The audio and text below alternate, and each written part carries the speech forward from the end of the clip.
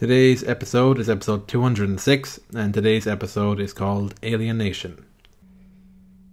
So in today's episode, I'm just going to share some thoughts and some feelings that I've been struggling with for quite a while now. It's came up in different podcasts anyway. Isolation has been a sense of isolation has been a big one that I've been grappling with for the past few months especially, and I just wanted to talk about it today, just to share some thoughts in it, share some insights in it. Sometimes I wonder whether I should talk about these things on this podcast, whether I should mention these things, but what I want to do is give a rounded picture on my experience as much as possible. And so this is something that is part of the experience and it's part of the process. And I just want to share my insights around it, like how I'm dealing with that right now. Because I don't necessarily see this as something I need to have fixed. I see this as a part of the human experience that's there in the background. I think what's been happening for me is that as I've been working on myself, I've become more and more aware of that sense of alienation that most of us live in. So it's the experience of being in a room of people, or even talking to a person one-to-one and feeling like you're not talking to the person and they're not seeing you. It's a felt sense. And that's what I struggle with. That's the challenging part of what I feel is my growth process. That as my own thinking has become more nuanced and more flexible, the more I find myself less able to engage in conversations where there's no room for fluidity in the conversation, or very little room for fluidity, because the conversation isn't based around what people are actually feeling. It's based around what people are familiar with, what they're familiar talking about, the topics they're familiar talking about. So I find it challenging. And like I said, I don't see this as something that needs to be fixed. I see it as something that needs to be engaged with sincerity. Because I think up until this period of my life, the thought of me saying publicly that I'm struggling with feelings of isolation, I couldn't imagine saying that and not feeling sorry for myself and not feeling like I've got self-esteem issues or things of that nature. I think I'm more able to share it today because I feel like it's a part of a lot of people's experience. It's like an undercurrent to their experience, but they're not able to articulate it because they're not facing these feelings head on. So that's why I want to put some words to this, especially if you're going through this and you don't know how to deal with it, and what you might be encouraged to do is to just engage with people the way they're all engaging with each other, that's the normal way to be. There is no other way to be. So it's a tricky one. Sometimes I find myself conflicted with that, but I know it's not the right way forward. It feels like that is stopping my growth and just settling, because my focus is on people who aren't growing, who aren't on a similar path to me. So I don't feel like that's the right approach. That feels like stepping out of the struggle.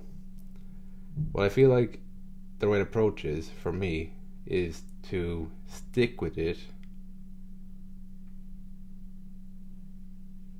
not be so afraid of that sense of isolation. See it as an opportunity for me to be even more comfortable with myself and let people gravitate towards me. The people who are meant to gravitate towards me, gravitate towards me.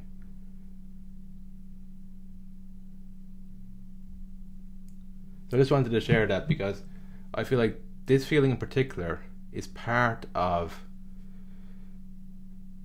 it's the fear of this feeling is part of the anxiety I've felt in groups of people where there's no sense of people seeing each other or actually having a conversation. It just feels like people talking within conventions that are already set up. And for me, that's not a way I want to be living on a consistent basis. I don't want that to be my consistent baseline reality. So the alternative is to feel the things I fear. Feel the feelings that my anxiety is making me be in situations I don't want to be in because I fear the alternative of being in situations where I need to feel these feelings. So I today purposefully put myself in some situations where I can't escape these feelings. So if I go away by myself for a few days, it's the opportunity to feel those feelings that are uncomfortable. Because I've noticed that as long as I'm around people every day, I don't get enough time to really allow these feelings to surface. Because there always seems to be like a level of needing to cover them up in order to function in quote unquote the real world. So what I'm describing here it's a sense of alienation, it's a sense of isolation that's difficult to sit in, but I still prefer this unknown to a known experience where it's fueled with my anxiety. It's just my fear of feeling this. It's putting me in situations that are like Groundhog Day, the same thing repeating itself on repeat, day after day, week after week, pretty much the same thing. So that's what I wanted to talk about here, and also to express that even though I mightn't feel it in the moment, these feelings are transitory. They're not permanent. So even though they're difficult to feel, I know that tomorrow or even this evening I'll be feeling something different. I didn't always know that because my fear was so ingrained in me of these feelings that it's easy to overlook that. You stop overlooking that as much when you move through these feelings and engage with them. I think if you're a creative person, or if you're a programmer, a writer in particular, I think there's a high chance that you will deal with these feelings in your reality. I think part of the sense of alienation comes from when you grow tired of engaging in conversations where there's very little substance to it, and you start to notice how prevalent those types of conversations are. I think a programmer will be inclined to notice that because of the skill of programming, it's difficult, it's challenging on an intellectual level, it makes you question your assumptions. And a byproduct of that in your social life is you notice how the conversations day to day are set up by so many assumptions. So I think as a programmer, there's a good chance that you'll deal with a sense of alienation when you really lose interest in engaging in conversations with little substance, because you're on the day-to-day in your job, you're putting so much effort into developing your mind to be good at your job, and you know how difficult that is, that it's hard then to summon up the energy to engage in a conversation you get nothing from. It's too draining. So the alternative is to see reality as it is, and this sense of alienation can come up then along with that. As a writer also, again, I guess it depends on the type of writer you are. I don't tend to focus so much on the technicalities of writing, so intellectually writing for me isn't that taxing. I usually focus on the self-expression piece, so I put into words how I feel, and then some of the words also, because I read a lot, they come to mind quicker, like different synonyms, different ways of saying things, different ways of expressing things. There will be an influence in there based on like the things I read. But for writing, for me, it's because I focus more on the self-expression piece, and I see it as a channel to express deep feelings and emotions. It's also, again, it's draining. It's draining work if you engage with that with sincerity. So then when you are in your day-to-day experience, it's hard to engage in conversations that lack depth, because you have to muster up the energy within you to engage in it. So it'll be the energy, you're mustering up energy within you to hide the fact that you're not interested in what's being said, so that you can engage in that thing then. So that's draining energetically. And again, the alternative then is to not engage in that, and these feelings of alienation come up then when you realize how many conversations are actually like that in your surroundings. So it's a very tricky one, because as you're describing it, it's a general sense you're getting. You can never pinpoint and say that these people never have proper conversations or anything like that. So that's where it's a bit of a mindfuck, is that you're expressing things in generalities, but speaking from my experience, I'm expressing feelings. I notice when I'm in a room that's open, receptive, people are themselves. Or when I'm in a room that's set up with conventions, scripts, and people are just constricted. I notice the feeling energetically, the shift there. So it's not completely within my imagination. But then when I go to actually express it, it's very easy to actually gaslight somebody who's expressing something like this, or even gaslight yourself as well. So I guess what I'm doing in this podcast is just expressing these feelings. They mightn't actually make any rational sense, but I do think it helps when you express it. So when you aren't afraid of these feelings, and you start allowing your body to actually feel these things that you've like had an ingrained fear of, and when you start to kind of verbalize them, express them, it brings in a certain amount of perspective that is needed to move forward, and it gives you a little bit of space and distance from these feelings that will otherwise weigh you down.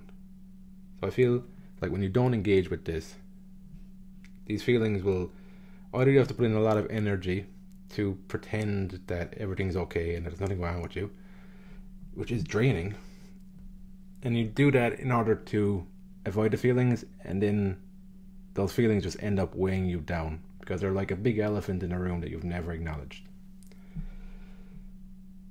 So to finish on this episode, this episode about alienation, this final part I'm going to speak about is perhaps the biggest piece to why I'm facing this feeling of alienation and trying my best to express it in some way. I feel like a big part of my goal here is to separate out the group feeling from the individuals.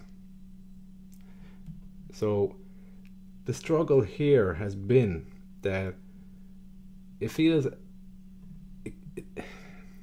when I haven't been working through this, at some level it felt like I hated people. Because on a feeling level, it felt like I'm alienated because everybody else is so different and so shallow. That's part of the feeling. So when I expressed that, I realized that that's not rational. That's not how life actually is.